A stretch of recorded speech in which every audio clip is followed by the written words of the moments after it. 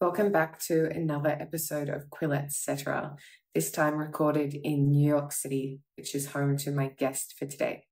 His name is Julian McBride, and he's a former US Marine who now works as a forensic anthropologist and independent journalist.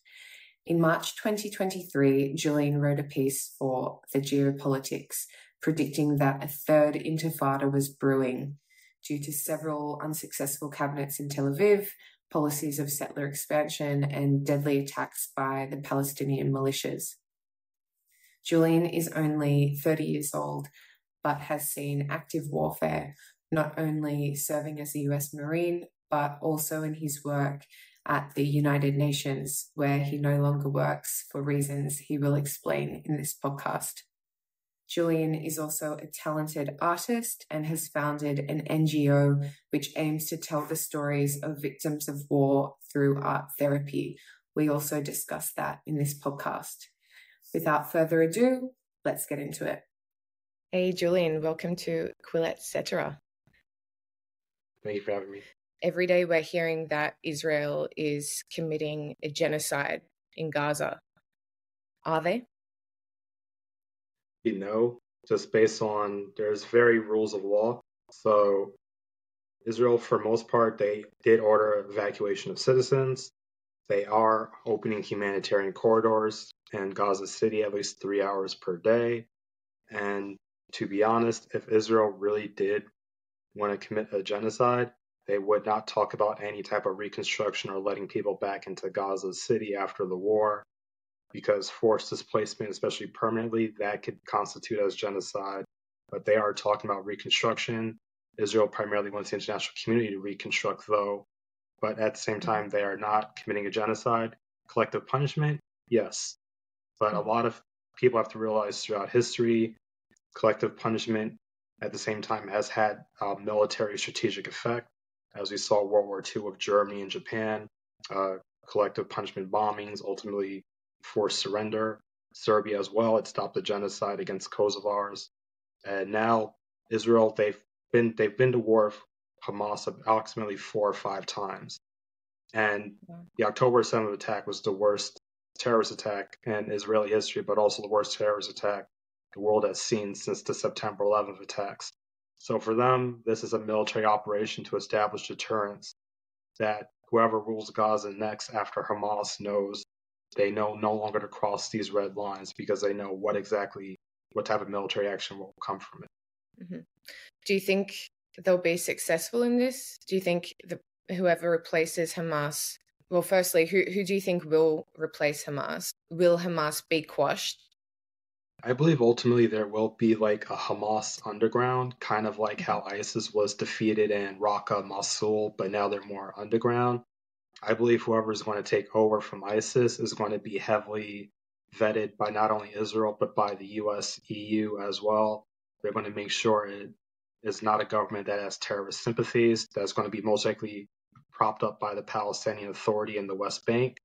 And I believe the international community, they're going to try to do some type of deal that they did during the Camp David Accords, where they're going to give the Palestinian Authority extra money to make sure extremism is quelled. And I believe there could be a possible chance of some type of multinational peacekeeping force in Gaza City for a certain amount of years until a true civilian authority can be established, that there won't be a fear of terrorism afterwards. Mm-hmm. I saw news from today that Israel and Hamas may be reaching some sort of a ceasefire negotiation and releasing the hostages. Is that correct? And can you tell us a bit more? Yes, from the reports I've been seeing from Axios and Politico, the news website, they basically say there's going to be at least a 5-day ceasefire. It's not going to be permanent, but it's going to be 5 days. Ultimately, they're trying to get out younger hostages, primarily the kids, teenagers, and women. In return, Israel most likely release the younger Palestinian political prisoners, the ones that haven't been convicted or jailed for murder or kill or kidnapping. Right now, this deal is heavily being brokered right now by the Biden administration and Qatar, and Benjamin Netanyahu, the Prime Minister of Israel. He also thanked Biden for allowing this type of ceasefire, but ultimately I believe the fighting it will continue sometime by next week. It won't stop until everyone reaches their goals in this war.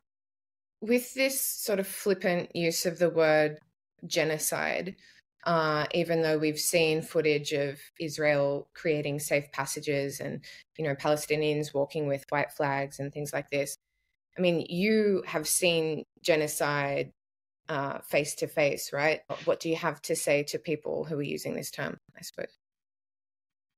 I believe people use the term because they feel like it is a more effective way of forcing like a country or a person they're fighting against. It puts more international pressure under them when you use that type of word, but it's overly abusive and pretty much it just degrades actual term of genocide because as I've seen before, my father's side of the family were Ethiopian, and right now there's a genocide going on in Ethiopia, the Amhara and Tigray region by the federal government. I've seen genocide firsthand, Yemen, and even Afghanistan right now. There's being a forced ethnic cleansing of 5 million Afghan refugees from Iran, 1 million from Pakistan. They're being forced back to Afghanistan at gunpoint, and that can pretty much constitute genocide, knowing what the Taliban would do to them. So by constantly saying the word genocide when it's not really a genocide at all, it's just one big everlasting conflict. You're degrading other genocides around the world that are currently ongoing. Have you seen this happening with other conflicts? The use of genocide being thrown around to degrade the other side?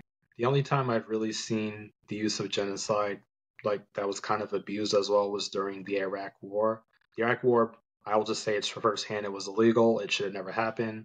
But at the same time, a lot of people point to 1 million Iraqi deaths and they automatically think it was the U.S. forces that killed them. The majority of the deaths were during the sectarian civil war, the height of it from 2004 to 2007.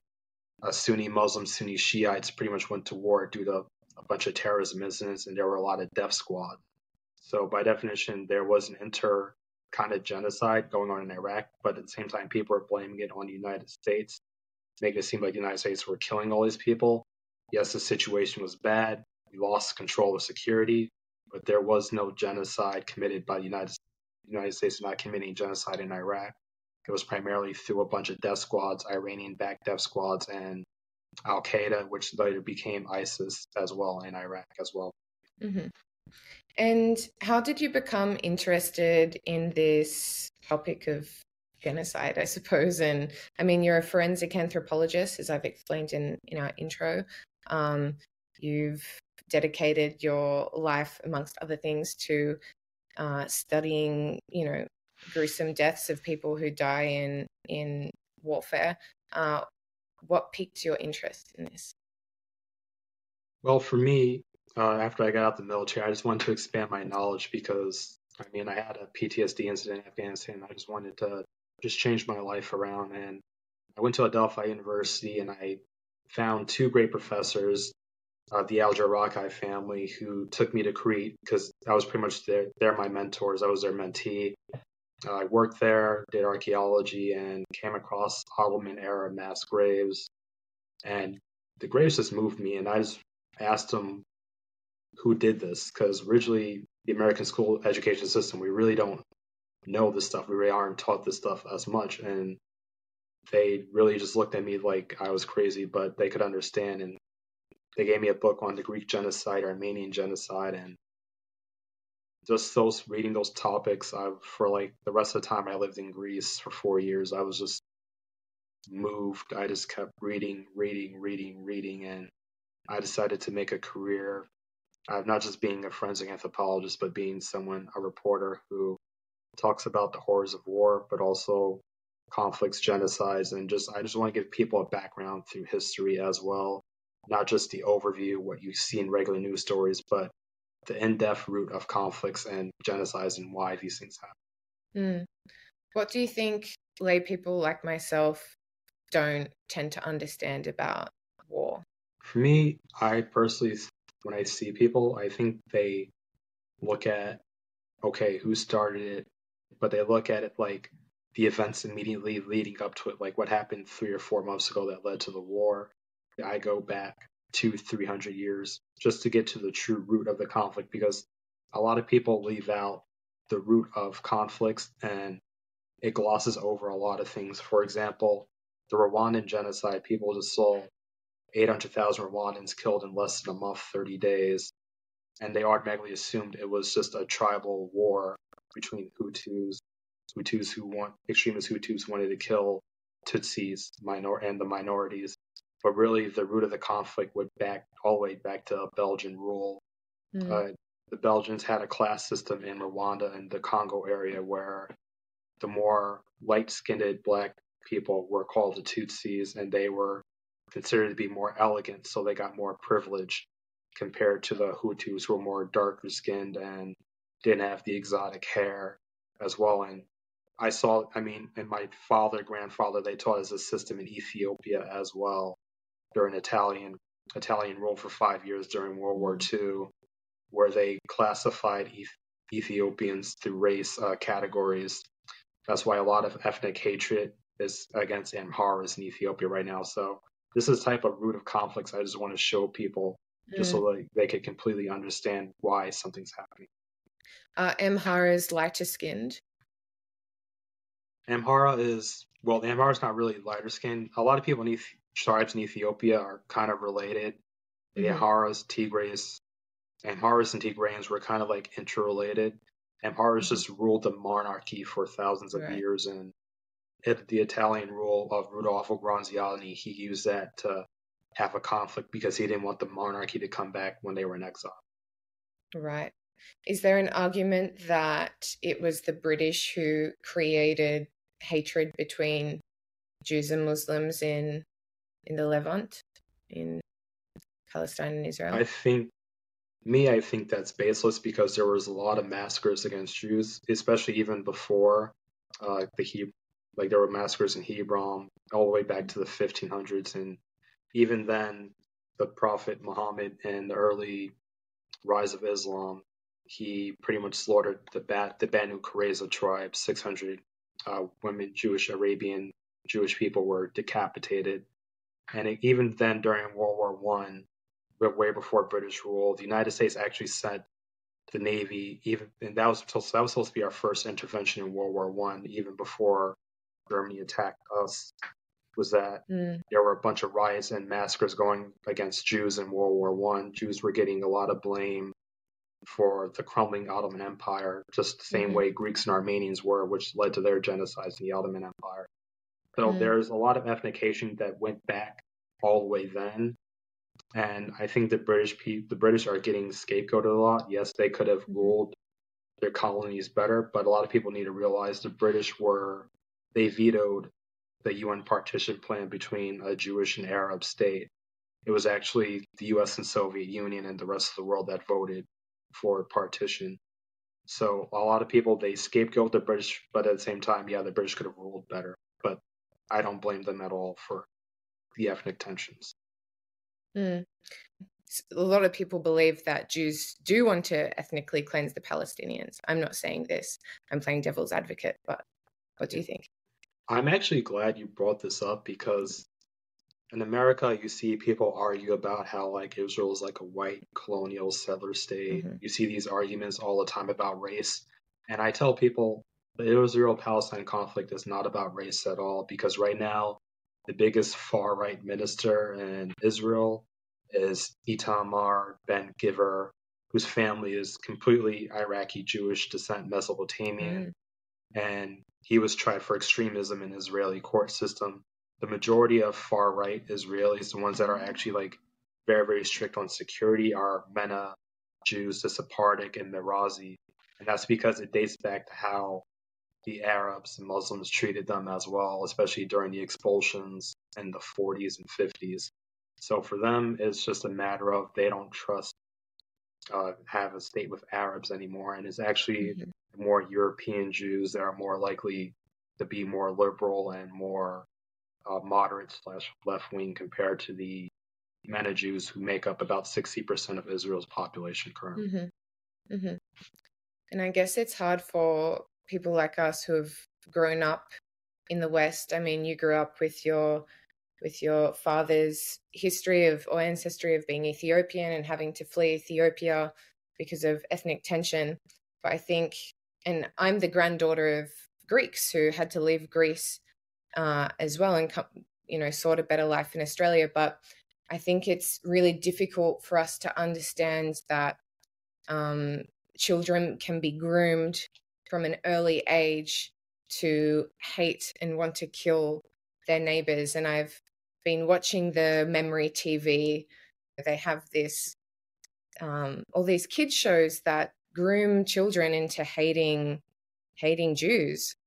And I think, so many people in Australia and in the US just don't know about this. We can't even imagine that you'd be turning on TV and seeing that.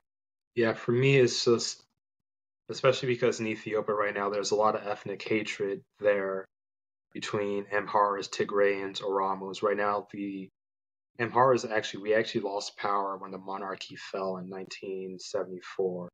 So ever since then, there's been a persecution and genocide against my tribe, my clan, my people. The Tigrayans ruled for about 30 plus years, and then the Oromos now are taking power, and they're currently led by an Oromo extremist government that wants kind of like a special privilege created state where they have ignored terrorist attacks by Oromo extremist groups, and this is where a lot of Amharas right now, they refuse to disarm, even though the army is trying to force them to disarm. So it goes back to Israel-Palestine, where there's so much just ethnic hatred, ethnic tensions that have been brought up for hundreds or thousands of years to where nobody could trust anybody. And for me personally, I feel like Israel-Palestine conflict, whatever peace, it ended with the Oslo Accords. After Arafat rejected the Oslo Accords, I feel like that was the last true chance of a two-state solution completely, where the Palestinians, they could have had the majority of the West Bank, international controlled Jerusalem split between Israel, Palestine, and international community. Gaza could have been completely free. And at that point, it just came. After that point, the second Intifada came. Israelis were getting blown up in hospitals, cafes, buses. So a lot of moderate Israelis that were initially center-left, left-wing, or just completely center, they opted for more security and they chose far-right Benjamin Netanyahu, and history was just written from there. And we were talking a little bit about Netanyahu yesterday. What do you think will be of him? Do you think he needs to go for peace to be achieved?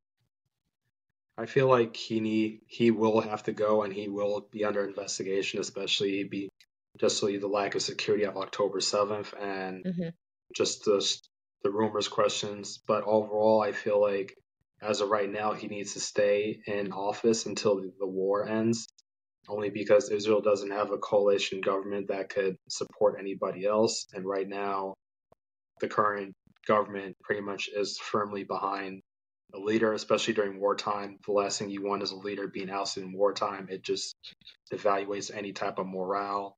But overall, I feel like he will immediately have to be forced to step down 2 to 3 months after the war ends. Can we talk about that claim that Netanyahu knew that October 7 was going to come? Because I've heard that a lot. And I've even heard Israelis question that. Yeah. For me, there's two things, because I've actually did an article that all the way back in March, April, through geopolitics, 1945, that ultimately said that there's going to be some type of major regional war happening in the Middle East, and Israel would be caught off guard due to lack of security. And I cited Israel's Defense Minister Yoav Gallant, who said a lot of reservists who were protesting during the judicial overall protest, a lot of them were in the intelligence field and border security, such as Shin Bet. So a lot of these reservists were continuously protesting even up until September, October. So there was a lot of gaps in Israeli security. So yeah, there could be a possibility that someone in the Israeli intelligence community knew, especially because an attack so sophisticated as this, you have to wonder if there's any type of Western intelligence agencies that also potentially knew as well. Because this Hamas attack was so sophisticated, you have to imagine some type of Western intelligence agency had to pick it up. But at the same time, you have to realize that Israel did have a lack of security, especially during Netanyahu's judicial overall, which is one of the reasons why I think he does need to step down after the war as well. Is that common that allies might know and not inform? I feel like it does happen, especially as we saw even before the 9/11 attacks. Ahmed Shah Massoud, who was the Northern Alliance leader and anti-Taliban fighter, he warned the FBI of a potential terrorist attack, and he was ultimately killed a couple of weeks even before September 11th. I feel like intelligence does get lost in translation, and a lot of people need to realize American-Israeli relations were actually kind of sour right before October 7th, especially because President Biden and Prime Minister Netanyahu, they didn't get on the best of terms. I feel like the United States most likely did warn, and the intelligence most likely got lost in translation, especially due to the rift between America and Israel then. And I feel like that's one of the main reasons why Biden is firmly on board with this military operation, this war, is because I feel like the American intelligence community, American defense industry, they feel like they most likely help play some type of indirect role due to lack of security, lack of confidence in their allies. And I feel like because this also plays a major role as why America is firmly backing Israel right now. Have you heard claims that there were some young IDF soldiers who were supposed to be patrolling the Gaza Strip that day, and I heard this October 8th just from friends of friends who live in Israel, that there was a bit of a story going around that there were these young women who were supposed to be patrolling and they weren't paying attention. And then just yesterday I read that female soldiers did have concerns that they felt like they weren't being listened to or taken seriously. Have you read about that? I've heard about it a lot, and unfortunately it does happen even here in the United States as well. There's still kind of sexism in the military, especially now that we've been trying to integrate women into infantry roles in the U.S. military the past couple of years. I grew up in the United States Marine Corps, so I know all about sexism, unfortunately. And that's why I want to go back to my prior point when I said about Yoav Gallant said there was a lack of security. It wasn't just reservists, it was also seasoned veterans who were protesting. So now, for example, let's say I'm in Afghanistan as an intel Marine. I'm completely sick, I'm out of the fight, and you decide to bring a kid fresh out of boot camp directly to Afghanistan to replace me. He has no idea what he's doing, and he's most likely going to get fellow Marines killed. And I could say that's most likely what happened in the Israeli border, where they had to call up people who weren't as trained, who didn't have the type of scenario critical thinking. And a lot of those freshly new recruits are most likely caught off guard.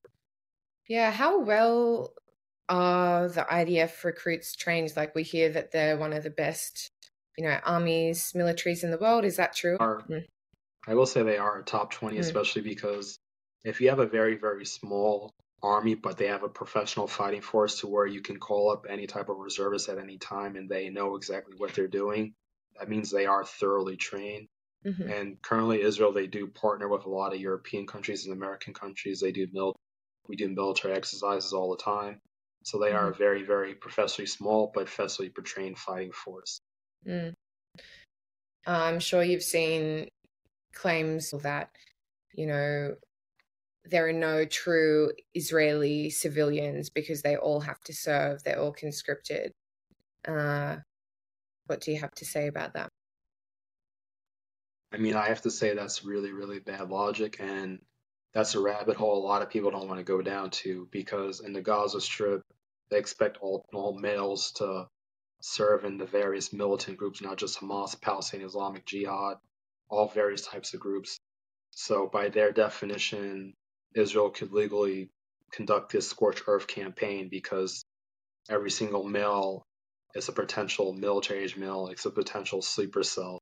So that's a logic that a lot of people don't understand, is that unless you know for a fact that they are currently serving, if they are elderly, young, they are civilians no matter what, especially if someone is not in uniform, because Mm-hmm. that's what the Geneva Convention is for.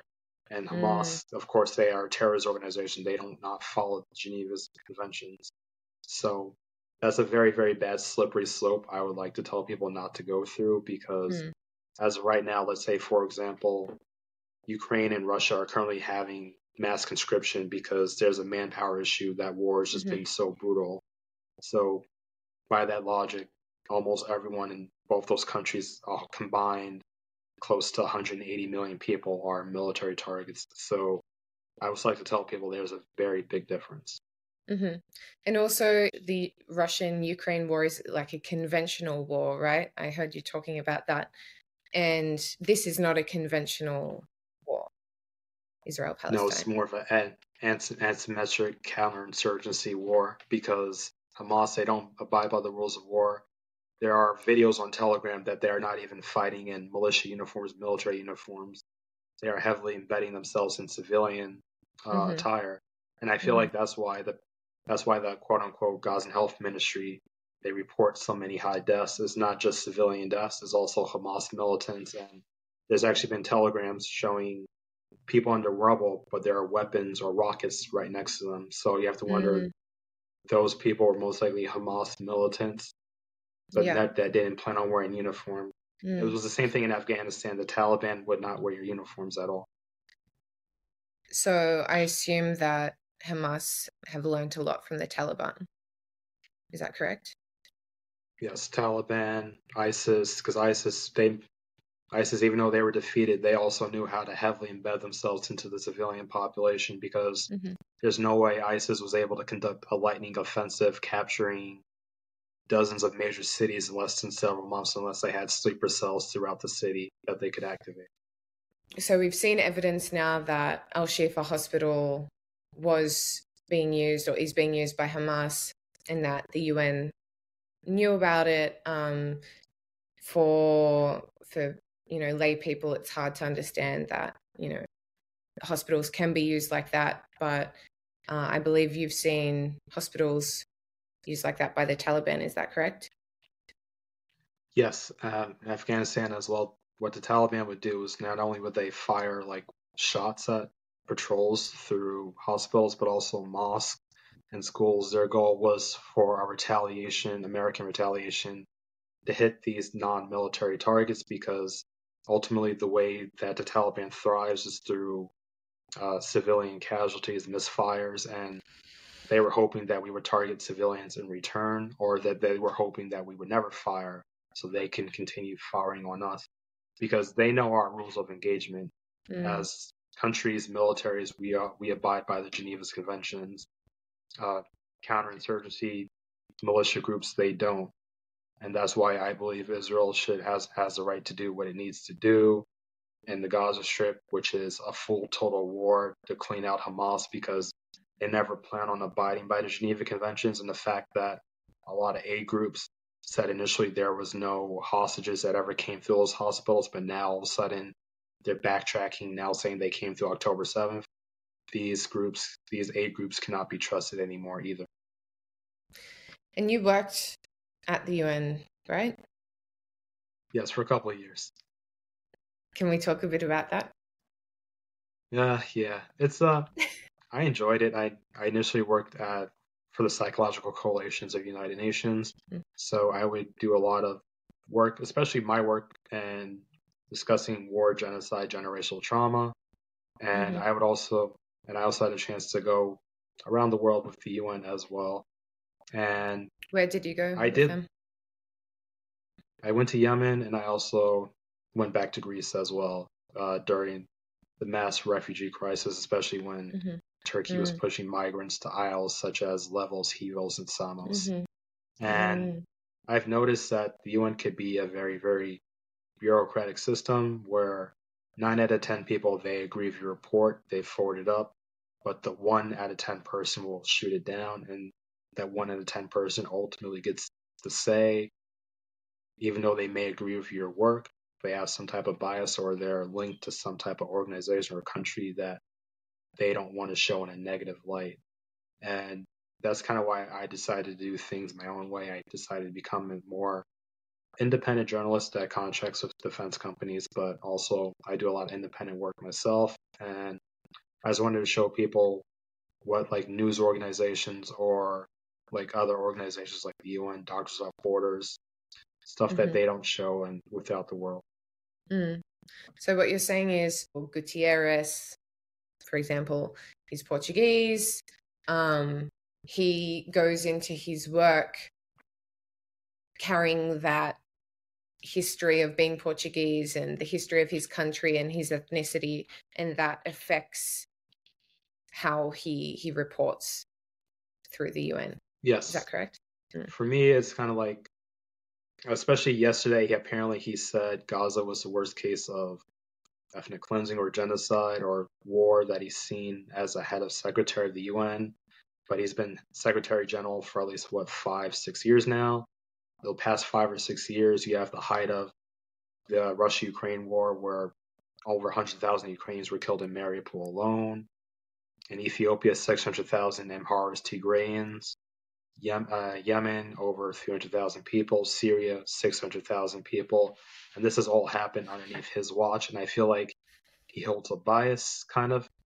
Especially he grew up in Salazar-era Portugal, where it was a dictatorship, but it was also a dictatorship that was backed by the CIA just to keep communism out. And I feel like he's holding a grudge. And I feel like that's also the same thing with the current Pope as well, Pope Francis. There's a lot of bias reporting when it comes to, especially the way he reports of Russia's atrocities in Ukraine compared to what Israel's doing, especially because he grew up in Argentina and like again another military dictatorship that was backed by the United States. So I feel like there's a lot of people that hold grudges. They don't want to say it openly, but their policies kind of linked to their past. So sorry, the Pope has shared pro-Russian news? Yes. Kind of like he's trying to make it seem like Russians and Ukrainians are one people, but that's also kind of a way of destroying someone's ethnicity, because Ukrainians, they grew up as Cossacks. Russians are very, very different. They grew up as Muscovites in St. Petersburg, Moscovich, the old state. So a lot of people, when they say Russians, Ukrainians are the same people, that's kind of cultural genocide in itself, because throughout the Soviet Union, Joseph Stalin, the communist heads, they would try to say all Slavs are one, and they try to rewrite the history of the Baltic states, the Baltic nations. They aren't Slavic themselves, but they were forced to call themselves Slavic under the Soviet Union.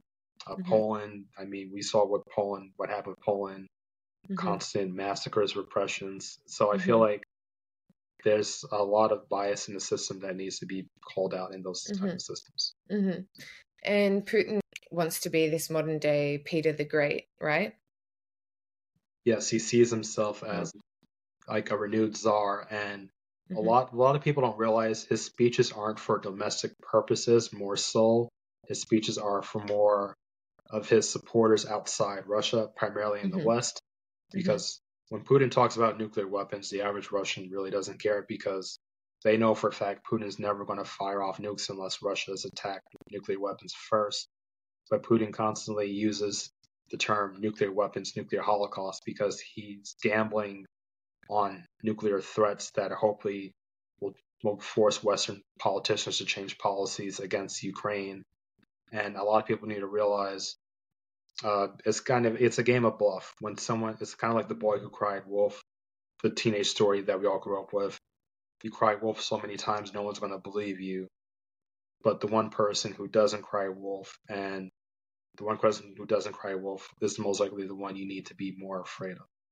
Putin wants to reinvigorate this empire. Is there also a bit of that happening in the Middle East, empire building, a return to the caliphate? Do you think that's part of the thinking there? I think it is going on slowly in Iran, but Iran's approach to mullahs are very, very different. what they want to do is they want to try to have some type of quote unquote Islamic revolution that they had in Iran that overthrew the Shah. And Lebanon, it was partially successful. Hezbollah pretty much runs Lebanon now. The Houthis that are targeting Israel with ballistic missiles, they pretty much own the majority of Yemen. And ultimately, their goal is to try to upend the U.S. or upend monarchies, pro-Western world leaders to Islamic revolutions. Right now, Iran is heavily invested in the Israel-Palestine war without sending troops, but they are sending pretty much weapons, not weapons, but material support, because a lot of people don't realize this is that Palestinian conflict is very, very intertwined in modern day Islamic radicalism and jihadism, because a lot of Muslims see the loss of Jerusalem in 1967 as the biggest embarrassment in the Muslim world in quite a long time. So for them, when they see Palestinians constantly losing and Israel as a state still exists, it leads to more radicalization, more Muslims, especially the Muslims in the West, when they see the countries they immigrate to continue to support Israel, they're more prone to radicalization. And instead of actually like having a self-reflection saying, why did I move to a country that I never planned to assimilate to? They blame the country for not acclimatizing to them first. And that's why I feel like this war, it may not go global in a world war stance, but it could go global and continue lone wolf attacks, hate crimes, which we're all seeing throughout Europe, where France, Germany, and even the UK, they even thought about just starting to deport people, ban pro-Palestine protests, because a lot of those protests are intertwined with jihadism and hate crimes and attacks. Yeah, and that's what's been sort of so worrying for me. I'm not Jewish, I'm not Muslim, I don't really have a dog in the fight, but I am pro-West, and I feel very lucky to have grown up in a liberal democracy where I'm safe and I have freedom, and it's great. And that's why so many people want to move here. I mean, it's why your family moved here. It's on your dad's side. It's why my grandparents moved to Australia to enjoy what we have. And it didn't just occur out of a vacuum. The West just didn't, become prosperous out of nowhere. It took a long time, and we've got to really protect the values, because we're the outliers in a sense. War's the default for a lot of human history. So when we have peace, we need to really maintain it, and it's very frightening. It feels like an existential threat when we see young people, like myself, who have grown up in a really cushy, Western country, and they're so anti-Western. And it feels like Hamas and other terrorist groups in the Middle East know about, woke ideology, as does the CCP in China, and they sort of manipulate the popular trendy ideology of the day to bring us down, and people don't see it. Am I crazy? No, you're not at all. I mean, like you said, my father's side, we had the opportunities in America to come here, assimilate, especially after the Amhara persecutions, after the monarchy fell. My mother's side of the family, we're Navajo Indian. Mm-hmm. I'm a fourth generation military serviceman. My great grandfather was a windtalker. Grandfather Vietnam. My mom served in Grenada, where she met my father, who also was in the army at the time, and I was a Marine. And my grandmother, she fought during the civil rights movement, and that's what makes America great. We go through trials and tribulations, but at the same time, we had to fight for our rights, and we did it in a very, very nonviolent approach. We didn't go around slaughtering children, bombing hospitals. So these are the type of things where I tell people, I'm like, I completely sympathize with the Palestinians. I do want them to have a state, but jihadist attacks, that's just a no for me, because even now you don't even see like Amharas taking out revenge where they're going around mass killing Oromos or Tigrayans, or even right now you don't see Native Americans going around butchering white people all around the street in the United States. A lot of people don't really realize through the Palestinian conflict is that Jordan doesn't want to take any Palestinians in, Egypt doesn't want to take any. And it's not because they're saying, oh, Israel needs to take care of them, they need to stay there. It's due to the fact that the Palestinian cause is intertwined with terrorism, jihadism. In the 1970s, a lot of Palestinians that fled during the Six-Day War, they went to Jordan. Jordan initially trained them for terrorist attacks against Israel, but the Palestinian cause, the PLO, Palestinian Liberation Organization, led by Arafat, he became very, very impatient, almost overthrew the monarchy. They killed the prime minister of Jordan, and that led to a huge civil war. 50,000 Palestinians were killed, and they were ultimately expelled to Lebanon. When they came to Lebanon, they once again tried to create a state within Lebanon. They took over half of Beirut, leading to the Lebanese civil war, 150,000 killed, and that led to Israel's intervention in Lebanon as well. And Egypt currently has a very, very radical Muslim population itself. That's why they've always constantly been in a military rule. Their only democratic election was actually Mohammed Morsi, who led the Muslim Brotherhood. The Muslim Brotherhood itself is a parent organization of Hamas. So that just shows you the state of how the Middle East is going, to where why there needs to be some type of strongman, or why there needs to be some type of permanent Western military presence, because it could all go to crap in less than one day. Would you say, I mean, I know you're not like a religious scholar or anything like that, but you do know a lot about war, and you know a lot about the Middle East. You taught Middle East history, I believe, at NYU.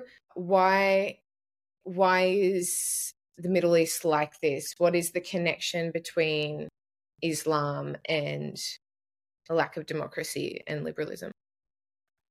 I think it's because it goes back to where throughout the Islam, ever since Islam was born, there was always a caliphate, a sultanate, or some type of empire where Muslims were always one people. And it only on certain cases where Persians or like Turkic people, they didn't get along with Arabs, but at least for Arabs, they always saw themselves as one people. And after the end of World War I, they wanted an Arab superstate as well. So for them, it was always religion, family, tribe before a country. And a lot of Arab countries to this day, they aren't loyal to their own countries. They see themselves as clan. Lebanon is a perfect example. Maronites are Maronite, Christian Maronites. You have Greek Orthodox, you have Armenians, but you also have Sunni Muslims, Shiite Muslims who are pro-Iran. Sunnis are more pro-Syria, pro-Palestinian. And you also have the Druze, who they sympathize with Israel because they always wanted a state for themselves. So you have all these very, very ethnicities who never really got along. So for them, they see themselves as separate, and they don't really have affiliations or love for their own countries. And I feel like that's why a lot of their democracies fail, because they want their own sect and power and nothing else more. And it's so different to the way we think in, Australia and the United States and Canada and England. I have English Irish on one side and Greek on one side, but I'm Australian, and Australians feel very, very different to, British people, even though when it comes to our blood, we're Anglo-Saxon. It's just a different way of thinking. It's an ethnic thing, right? That's the problem with white supremacists, that they feel more of a connection to being white than being American or Australian. The first lesson we were taught in boot camp was that it was actually pretty funny. They're like, for our drill instructor said, every single one of you, Hispanic, white, Muslim, black, you're all black today. So that's how we're going to treat you. And that's how they treat us, is that there was no color. We were always one person. And that's why I like the military, because it taught us brotherhood, because we were all treated like crap. Because color doesn't matter. It's your rank. It's your rank that matters. And that's why I like the United States, because a lot of people here, we realize we are one country. Yeah, we have a lot of problems. We're divided amongst conservative, liberals, libertarians. But at the same time, we all realize this is a country we want to improve, we want to make better. In the Middle East, it's just basically countries that are like we want to break apart from each other. We want new countries. We want new borders. And that's the biggest fundamental difference why there's so much everlasting conflicts there. There have been lots of tensions between, the Irish and the English and the Scots, and the English used to be extremely racist towards Scots and look down on them even though we were the same color, and but it took, maybe I'm biased, I work at Quillette, we're all about enlightenment thinking, but it took the enlightenment for us to understand, to sort of train us out of that barbarism, because I'm sort of Hobbesian. I believe that the state of nature is quite violent, and we are tribal people. We grew up in tribes, and that's the default, and we have to train ourselves to not be like that. So I hope Arab states, Arab tribes go through this enlightenment. That's the only solution I can sort of think of, that they need to have this enlightenment movement, and they need to want peace. What do you think about that? I agree. I agree as well. Is that I feel like I'd say the world needs a reset, but not really like a true reset, but at least people just need to think outside the box more. A lot of people think with emotions instead of logic, and I feel like that's a thing with a lot of, especially what we're seeing in the Middle East, people are thinking more emotionally than logically, and I feel like this is why there's like everlasting conflict. A lot of people they don't even know that during the British Mandate rule, British controlled Palestine, which was a region, it was never a country. A lot of Arab landowners, they sold their land to Jews. There was already Jewish presence in Jerusalem, but a lot of European Jews would buy out properties in Palestine from Arab landowners. The Arab landowners themselves, they would never tell the people living there. So it's kind of like a landlord who sells your building that you live in, but she doesn't tell the tenants, but you find out you have a new boss. Right. So for a lot of people, they don't realize that's what led to a lot of conflict, is that a lot of Arab landowners, they didn't tell their fellow Arabs that they sold land. So they lied and said that they were just being invaded by Jewish people, and that just exacerbated a lot of ethnic hate as well. So I always tell people, think more enlightenedly, think more critically, read books. Just don't go by emotions, go by like the root of conflicts. And thank you for everything that you're doing in trying to educate the masses, especially the uneducated, unwashed masses of Instagram. What I really like about your Instagram is, you're young, you're only a few years older than me, you've grown up, using social media as well, and you know how to, you choose really interesting photos that make you want to click, and you're like, shit, what's that? I need to know more. And then you elaborate and you give a lot of detail in the captions about, conflicts that we've never heard about. And I think it's good, because people right now are so focused on Israel and Palestine and Israel committing war crimes and genocide. And when you see actual photos of genocide, of people having to wear stars, or people, in mass graves and true apartheid, you realize that this isn't real apartheid, this isn't real genocide. It's terrible, it's war. War's horrible, but it's not what they say it is.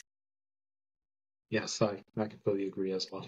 I wanted to talk about, two things. I wanted to talk about what's happening with the Armenian part of Jerusalem. You were telling me a bit about that yesterday. Yes. So there is currently a land sale that Armenians are pushing back against. Right now, the patriarch, I can't pronounce his name. Armenian names are hard to pronounce. So I'm sorry for any Armenians listening to this.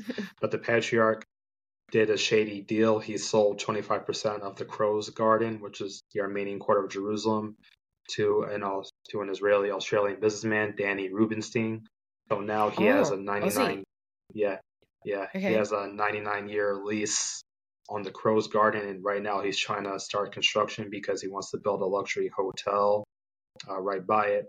And a lot of Armenians are pushing back against it, and It's leading to a lot of ethnic hate between Israelis in Jerusalem and Armenians. But a lot of people don't realize the root of the conflict was that the shady Armenian patriarch is the one who started it because he decided to sell off land without telling his parishioners. And that's why I go back when I say Arab tribesmen sold off land, and that led to ethnic conflicts with Jews. The Armenian patriarch has supreme authority all over the patriarch of the Armenian quarter of Jerusalem, and he decided to sell off 25% of it to Mr. Rubenstein. His name is on the lease. The signature is on the lease. He signed it for 99 years. And the patriarch himself, he was stripped of authority by the Palestinian Authority in Jordan when they found out he actually fled Jerusalem when that happened. So he knows he's guilty. And the thing is, a lot of Armenians, they want to fight the court case. And I do sympathize with them, but under legal terms, the patriarch already sold the land, so it is already leased. And eventually they are going to lose this court battle because it's already leased to Mr. Rubenstein for 99 years. And that's pretty much what's going on in the quarter right now. I wanted to talk about, if you can, about your experience teaching in academia. Oh, yes. So for me, teaching in academia wasn't bad. It was just more adjusting. I'm very young. I'm still in my low 30s. So my students were close to my age. So it was just hard to get kind of respect based on the age. But I did notice there's a rise of hate crimes, anti-Semitism going around in NYU, especially right by Tisch Hall and by Tisch Hospital here at NYU Langone, where Lawrence Tisch was a wealthy Jewish businessman who donated billions of dollars to philanthropy. And we're seeing a lot of anti-Semitic hate crimes during the Israel-Hamas war.